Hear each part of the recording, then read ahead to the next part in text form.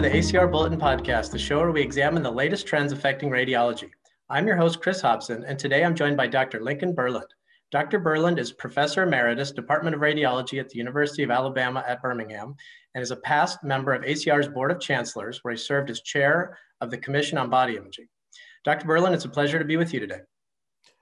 Thank you for having me. It's my pleasure indeed. Well, thanks for taking the time. The topic of today's discussion is a report recently put together by the ACR Task Force on Certification in Radiology. I'd like to get your perspective on the report, particularly because you served as lead author on that report. Can you please provide some background on the task force, what it set out to accomplish, and who led the effort? Sure. The task force was started about 2 years ago by ACR leadership, and it was a response to comments made from a number of ACR members. The chair of the task force under which this work was completed was Dr. Madeline Lewis, and we are, as the entire task force, indebted to her for the leadership and exceptional work that really got us to this point. Now, if you would like to see the complete report, which we encourage you to do, you can go to acr.org, and you can find it easily if you search for something like Task Force on Certification. It usually pops up as the top response. And I would also say that I think it's worth looking at the appendices. There's a lot more detail in the appendices that you might find worthwhile. Excellent. And we'll put a link to the task force report in the show notes for this show, so folks can just click right on that. Most listeners will be familiar with the American Board of Radiology, which I know you're going to talk about quite a bit here today, or the ABR as it's better known. But for anyone listening who may not know what that is, can you please provide some background on the organization? Sure. The American Board of Medical Specialties, the ABMS, started in 1933. And it now supervises 24 medical boards and many more specialties within those boards.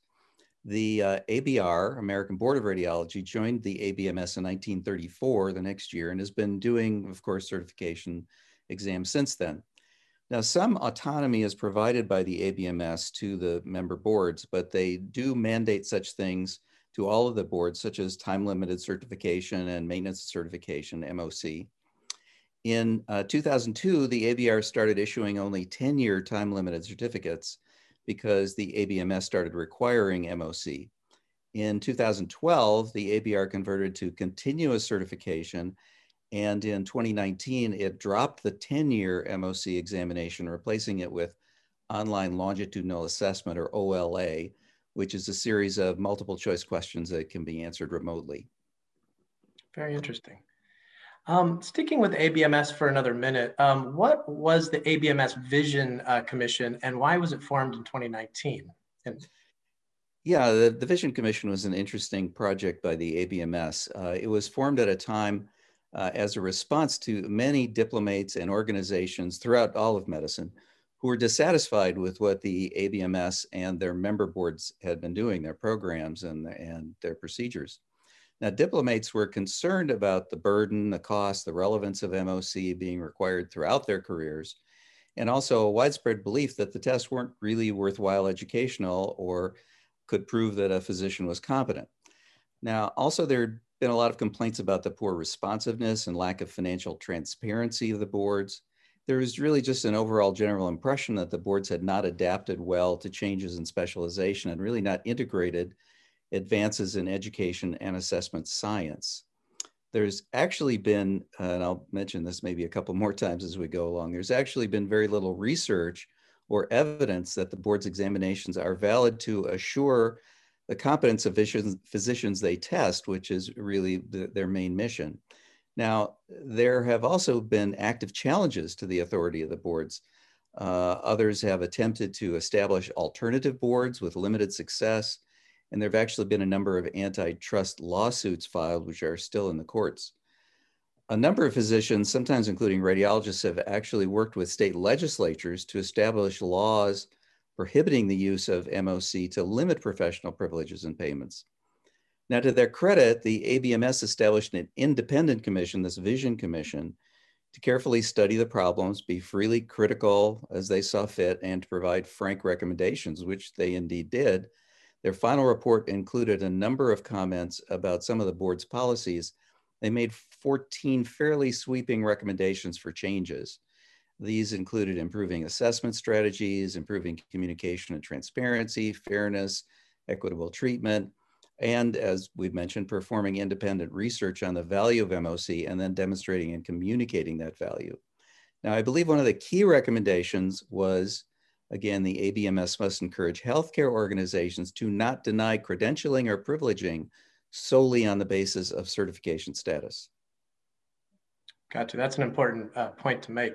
Why did some ACR members begin to question the ABR and its programs?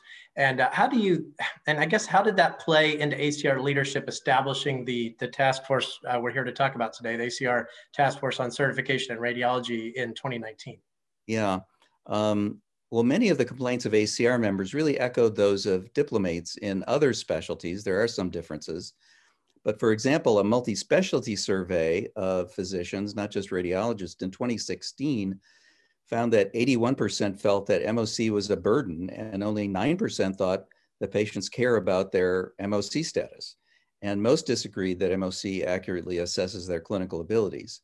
Now, as I said, there are some notable differences between the ABR and other boards. And ACR members have been particularly concerned about rapid change of rules and confusing requirements, poor responsiveness, transparency, awkward communications.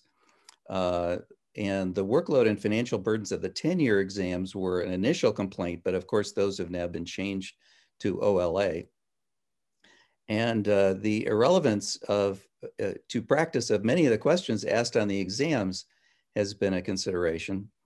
The lack of evidence, as we've talked about, of the value of the exams, and even the issue of fairness, because grandfather diplomates like me are not required to comply with MOC. Now, also, ACR members are aware of the high stakes that they must comply with all MOC requirements or risk losing payments, credentialing, and more. In fact, in that regard, simply not participating in OLA or paying the fees is essentially the same as failing OLA, for example. That's interesting. You mentioned the maintenance of certification or MOC, because I think that has been a particular sticking point for a lot of people. Would you mind just elaborating on that a little bit and the part that and things like the perceived high fees for ABR services played in the, I guess if you want to call it a controversy in the controversy itself? Yeah, well, a lot of the complaints started because the 10-year exam was really difficult and it was stressful to prepare for. I mean, it was a big deal to have to study, sometimes people prepared for a year or more in advance of that exam. And again, many of the questions didn't just seem relevant. Once you get out into practice, you tend to specialize or perform a limited set of types of examinations and procedures. And so a lot of these questions could not be tailored to individual people. And you were answering a lot of things that you had never studied or hadn't studied since medical school. Now, also, the test was scientifically unproven, but the examinations were considered essential by the ABR. So opposition to these difficult exams, of course, led to the ABR creating a much simpler requirement of just answering 52 questions per year online, something like a multiple choice case of the day. Now, that's been pretty well received because it's much easier, it's educational. A lot of diplomates even say it's fun. But it's really perplexing for us as a task force to think about it, to understand how such a relatively simple test would be good enough to prove overall competence, since a rigorous, secure exam was thought necessary before. So again, neither the 10-year exam nor the OLA has been proven to fulfill that need. Now, as for fees, why don't I talk about that in a few minutes when I discuss the ACR member survey that we conducted? Absolutely. That's what we call a tease in the podcast industry. You've already touched on this a little bit in your previous answers, but just to be clear, if you were to limit it to, it sounds like there's a lot of misalignment with people's expectations versus reality when it comes to these exams. If you had to limit it to the top 6 or so problems the task force was trying to address in its work, what would you say those are, or were, I should say? Sure. Well, first might be the relevance, the issue of relevance of the MOC OLA questions for individual practice situations, as I mentioned. More broadly, the multiple choice question format itself really doesn't lend itself to assessing a whole wide variety of skills. like communication, reporting, patient and physician communication, collaboration with other medical professionals in a team format, computer skills, the ability to think in an innovative manner. And this leads to questions about the need to incorporate more modern tools of education and assessment. Another problem is the underrepresentation of private practice diplomates in the ABR hierarchy and limited diversity on their boards. And something in the survey will reflect on that issue. They are focused, the boards tend to be populated mostly, the ABR boards tend to be populated mostly by academic radiologists. And also, again, the essentially compulsory participation in MOC, not just through ABR rules, but because a myriad of state laws and institutional regulations really require compliance to be able to obtain payments and to be credentialed. Next, the lack of alternative methods. One of the things that kept coming up was they would like to have, that diplomats would like to have another option to answering even OLA questions, such as using ACR case in point, which is very popular. And then finally, the dissatisfaction with the practice quality improvement requirements, the need to do practice quality projects regularly and document all of that was seen as a burden by a lot of diplomates and organizations. Tell me a little bit about the environmental scan the task force engaged in. It sounds like, just to set the stage, it sounds like the task force members assessed the certification processes of other ABMS member boards, as well as other professions for that matter. And you calculated overall costs, I guess, in two respects, for the initial certification and over a 30-year career. So at the end of the day, how did radiology, I guess, stack up to other professions in that regard? Yeah, this really was a fascinating part of this process. And the credit goes to the work of three of our members, Doctors Robert Ryu, Melissa Davis, and Frank Lexa, who prepared this interesting table and discussion of these alternative options in various professions inside and outside medicine. Now, the requirements and costs are really highly variable. Some professions, most notably aviation, and still a number of medical boards, still require some component of practical tests, whereas, of course, radiology has dropped the oral examination. Now, for medical specialties, the 30-year career cost for radiologists for the ABR is $14,680 is the base cost. And that it turns out to be one of the highest among medical specialties, for example, compared to $7,100 for pathology and a little over $11,000 for orthopedic surgery. Interesting. So I guess in the task force opinion, have you come down on a side of whether, I mean, I think it's implied in what you were just saying, but is that too high in the task force's opinion of a cost?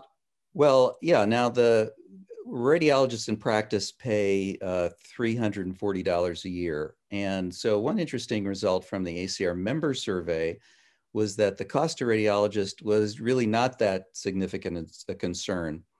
Although it was noted in the focus groups and elsewhere that there was no decrease in the fees for OLA, despite its radically different format and process for creating the exam. Now, by contrast, it's really different for residents. At $640 per year, even during their residency, it's about 1% of their income often, and they often have considerable debt from medical school. And the cost may even be higher if you have to retake the exam if you failed it. And recently, sort of surprisingly high, 16% failed the core exam. So for residents, it's considerably more of a burden than it is for practicing radiologists. Gotcha. That is a concern. Well, switching gears a little bit, let's discuss Resolution 50. And you know, we can provide a little bit of background on that, but in what part, if any, the task force played in the ACR Council unanimously adopting Resolution 50 at the most recent 2020 ACR annual meeting? I guess if you could first, you know, briefly explain what the resolution was and then elaborate from there, please. Yeah, well, the Resolution 50 had 4 clauses, and I won't read all through them, but there are some key features that I would focus on. First, the certifying boards, this was part of the resolution, that certifying boards should minimize power imbalance by committing to representative, inclusive, and transparent decision-making. They should never require radiology professionals to waive their fundamental due process rights Now, this is an interesting issue that arose from the ABR requiring diplomates to sign a participation agreement that limits their rights if disputes occurs. Now, the resolution also stated that certifying boards should seek input from the ACR Council Steering Committee as a representative body of candidates prior to implementing new policies. And finally, the task force had no role in formulating this resolution, just so it's clear this was not a work of the task force. And we didn't have any role in getting it passed, but we do agree with the provisions of the resolution, and we appreciate the ongoing support of the council. That's very interesting. We know that the task force wanted to collect and analyze the opinions of ACR membership. Can you describe how the task force undertook that process and describe what insights you've obtained, maybe beyond what you've already mentioned? Yeah, I'd like to take a few minutes for this, if you don't mind, if I go a little long. Sure. The task force strongly believed that the opinions of ACR membership should be clearly heard. So with the support of ACR leadership and experts within the ACR that were assigned to us, as well as an outside consultant, they began by convening 2 focus groups that included 14 ACR members. They talked about the importance of certification, the OLA format, the relationship to professional practice quality and examination performance, stresses and costs of the process, et cetera. Now, we use the information from these focus groups to help us design a survey with the outside consultant, crafting questions that attempted to minimize bias. The survey was distributed to over 17,000 members and had a remarkable response rate of 17%. That's actually much higher than the usual of 5 to 10% for similar types of surveys. So we thought that spoke to the strong opinions that members have about this topic. Now, we are in the process of writing up the results of the survey, and we're going to be submitting it to the JACR. We hope it's completed by the time of ACR 2021. But I can give you a preview with a few items. First, interestingly, about equal proportions, about 35% each, rated MOC as either excellent or very good, or fair or poor. However, the distribution of opinions was really striking in that those who rated MOC well tended to be those in academic practice or in an urban setting, were older, or had a current role with the ABR. Those, by contrast, who rated MOC as fair or poor tended to be not grandfathered, to be in private practice, in a rural setting, or in younger age groups. So there was a striking dichotomy. Now, a number of word pairs were also offered for various features, such as convenient versus inconvenient, up-to-date versus outdated for MOC as a whole, worth the money versus not worth the money, and so on. And the results of this strongly correlated to the overall opinion of favorability towards MOC. So, for example, if you liked MOC, you thought it was convenient. If you didn't like it, you thought it was inconvenient for the most part. Now, one of the most interesting exercises in the survey was called a discrete choice model, which is essentially a simulation process. It attempted to extract what features in the MOC program were most acceptable. Now, this technique combined elements into new variations to see how the MOC program could produce higher interest and acceptability. So proposed MOC option packages varied a number of features, including CME requirements, fees, the inclusion of practice quality improvement requirements, and so on. Now, interestingly, the base case ABR program with all of its current features as is was considered acceptable by only 1.7% of the respondents. But if you changed practice quality improvement from required to not required and changed OLA questions from general radiology and your specialty to your specialty only, and eliminated the CME self-assessment requirement component of CME, it improved acceptability from 1.7% to 34%. So what this provided was a lot of opportunities for the ABMS and the ABR to consider modifying the programs to make them more acceptable to diplomates. That's interesting to see the range there. Yeah. Yeah, that's quite a gulf. Yeah. I guess to round off the questions here, what specific suggestions did the task force make in the end to improve radiology certification? It sounds like you very clearly defined the issues, and you got a lot of feedback. So what suggestions came out of that, and are you so optimistic that the ABR will adopt them? Well, I'll summarize mostly what we've already been talking about. First of all, our recommendations included improving testing by having MOC OLA questions be more tailored to the specialties and detailed examinations and procedures for each individual diplomate to reflect their practices. Secondly, better integrating stakeholders into governance of the ABR, improving racial, ethnic, and gender diversity in the board's members, and have more balanced representation from private and academic practices, improve communication and responsiveness, and importantly, do research to validate that their processes effectively accomplish their goals. Now, as for our expectations, we know that the ABMS and ABR currently have working advisory committees in place and are working hard to address the Vision Commission's recommendations. However, we also recognize that the ABR acts essentially solely under the auspices of the ABMS, with no other organizations overseeing their actions. So at this point, given that the directions for reform are coming from the ABMS itself, we are patient and hopeful that the ABR will update their processes to be more responsive to the needs of radiology, radiologists, and the public. The ACR is doing what it can and is prepared to help in whatever way we're asked to. Excellent. Well, Dr. Berland, thank you so much for taking the time. It was so great talking to you today. Where can people find you online if they want to continue this discussion or talk about a range of other topics? Well, I'm moderately active on Twitter, and you can find me at @linkberland with a K, LINKBERLAND. Excellent. Well, thank you so much. And thanks to our listeners. This has been the ACR Bulletin podcast. We'll see you next time.